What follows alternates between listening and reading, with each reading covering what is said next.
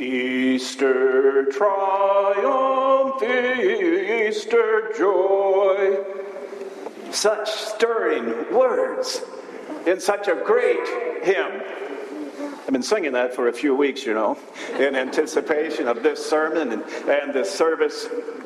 Well, it perfectly captures our mood today, as well as what happened that first Easter.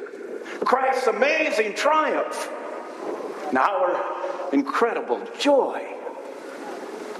The words of our text today also capture that mood. St. Paul talks about that.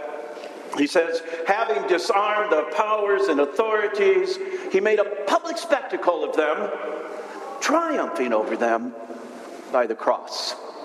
This is our text. In those days, they'd have a huge victory parade downtown as a homecoming. The citizens of the victorious country would line the streets, cheering and hailing their heroes. The commander of the army would ride triumphantly in a chariot, basking in the exuberant adoration of the crowds as they called out his name in joyful praise. Behind them would be wagons filled with treasures and rich goods of every description, spoils of the enemies whose cities they had sacked and looted. Behind them would be chained together some remnants of the vanquished army led down the street by those who triumphed over them. That's how they did it back then. There was no effort to show any compassion, no attempt to allow the enemy to save face, just the opposite. Their intent was to grind their enemy's face into the dirt, which I think is a perfect picture of what happened at the resurrection. When Jesus triumphed over Satan, sin, and death. On that day, he was not the merciful, gentle Jesus that we have come to know. Far from it. Remember how Paul describes our Lord's victory? Having disarmed the powers and authorities, he made a public spectacle of them, triumphing over them by the cross. Easter triumph. All the more amazing because it came as such a surprise. Not to Jesus, of course. He had known all along that his victory was assured. He had even told the disciples about that more than once, but apparently they had forgotten his words. Or maybe they never really believed them. They thought that Jesus' death meant total defeat for him and big trouble for them. Well, they weren't the only ones who thought the cross meant defeat for Jesus.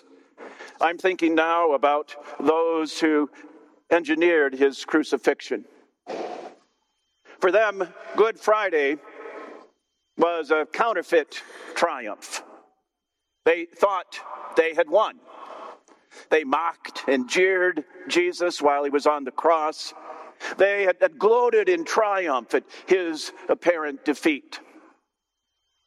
Easter proved them wrong, and their victory false, counterfeit. That was true also for those whom Paul describes in our text, having disarmed the powers and authorities.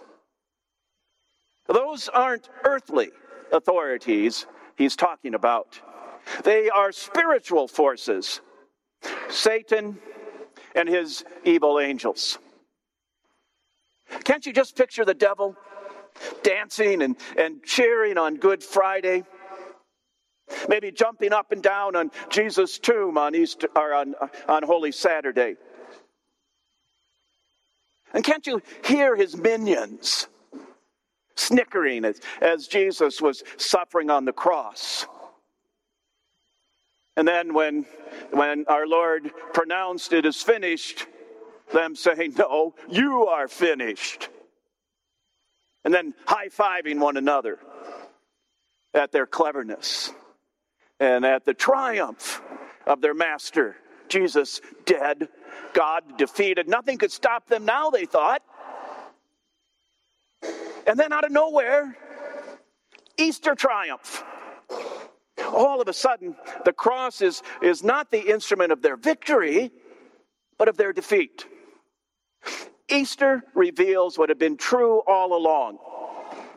The cross of Christ is not crushing defeat, but triumphant victory. That means the cross now becomes the commander's chariot in that victory parade. Satan and his armies have become the humiliated, hopeless, crushed captives that are dragged behind the Lord in shameful procession. He has made a public spectacle of them, demonstrating to the whole world that this devil is nothing. He's helpless and impotent in the presence of the Almighty. He's got a big L on his forehead. Loser.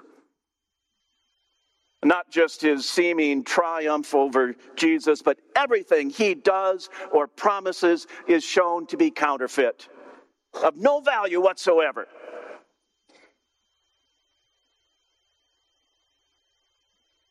So why don't we remember that? Why do we still listen to him? Why are we so tempted to follow what he says and to accept what he offers?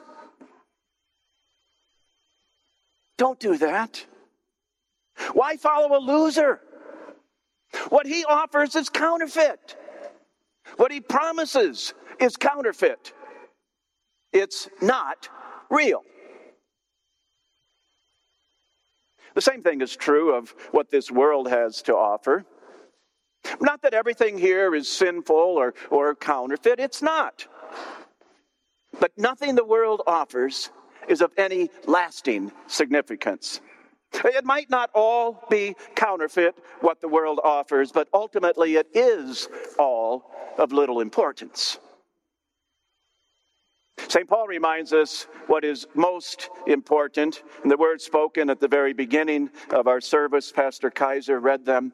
I'll read them now. I delivered to you as of first importance that Christ died for our sins in accordance with the Scriptures, that he was buried, that he was raised on the third day in accordance with the Scriptures. It's of first importance. Nothing comes ahead of it. Nothing is more important than to know without a doubt that Christ was truly dead, but he's not dead anymore. Do those words sound strange? He used to be dead? How does that make any sense? I don't know. But I do know this. We had better get used to it. In fact, if what you want is a nice, logical religion that does not intrude on your life or change anything about your life, well, then Christianity isn't for you. Because Christianity doesn't make sense.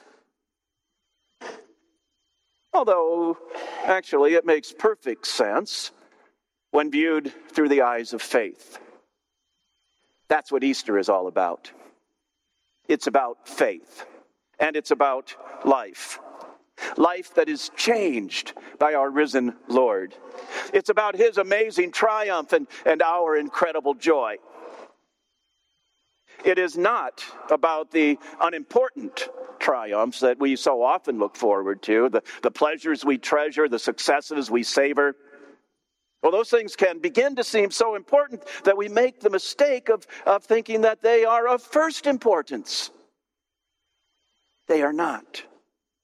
In fact, they're so unimportant as to be unworthy of any more mention this morning. Away with counterfeit triumphs and unimportant victories. Our joy is in Jesus. Because he triumphed over Satan, all our sin is forgiven. What joy! Think of what that means. The one who wants to accuse us has no power to do so. And the one who has the power to accuse us has no desire to do so. Only Jesus has the right to accuse us before his Father. Satan would love to stand in the presence of God and point out all the sins that you and I have committed and then suggest what the appropriate punishment for our sin would be, but he's powerless to do that. Only Jesus has the right to accuse us before his Father, to blame us for the death he died. But he won't do that because he doesn't want to do that. What he wants to do, and what by the power of his resurrection he is able to do, is to hold us close to him, to help us and to protect us. That's why our joy is in Jesus, and why he is of first importance in our lives. But what does that mean, really? What difference does it make? What does it change about our lives? Well, everything. To say our joy is in Jesus is to say that we find our greatest joy in serving him, not ourselves. Living the way he wants us to, remembering what is truly important. Things are not of first importance. Our relationship with God is of the utmost importance, and it is the source of the purest kind of joy. So we know that anything that is important is worth our time and energy. That's certainly true when it comes to our relationship with the Savior. If we are going to keep our priorities straight, keeping first things first, if we are going to know his will and do his will, then we have to spend time with him, like we're doing today. What better response can there be to his amazing triumph and our incredible joy? How his joy fills our hearts when we gather with his people to relive his triumph over Satan, and to remember what that means for us every day of our lives. Our joy is in Jesus, in living for him, and also in dying with him. How about that? We can find joy even in death, because Easter gives us victory over death, the enemy that we sometimes still fear the most. Oh, we will die, our loved ones too, but like Jesus, we won't stay dead. Our risen Lord has promised to raise us up to live with him in joy, in triumph forever. Easter triumph, Easter joy. His amazing triumph, our eternal joy. Christ is risen. He is risen indeed. Alleluia and amen.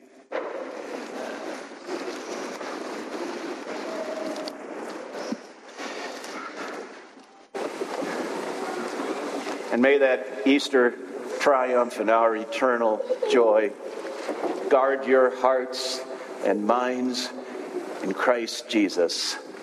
Amen.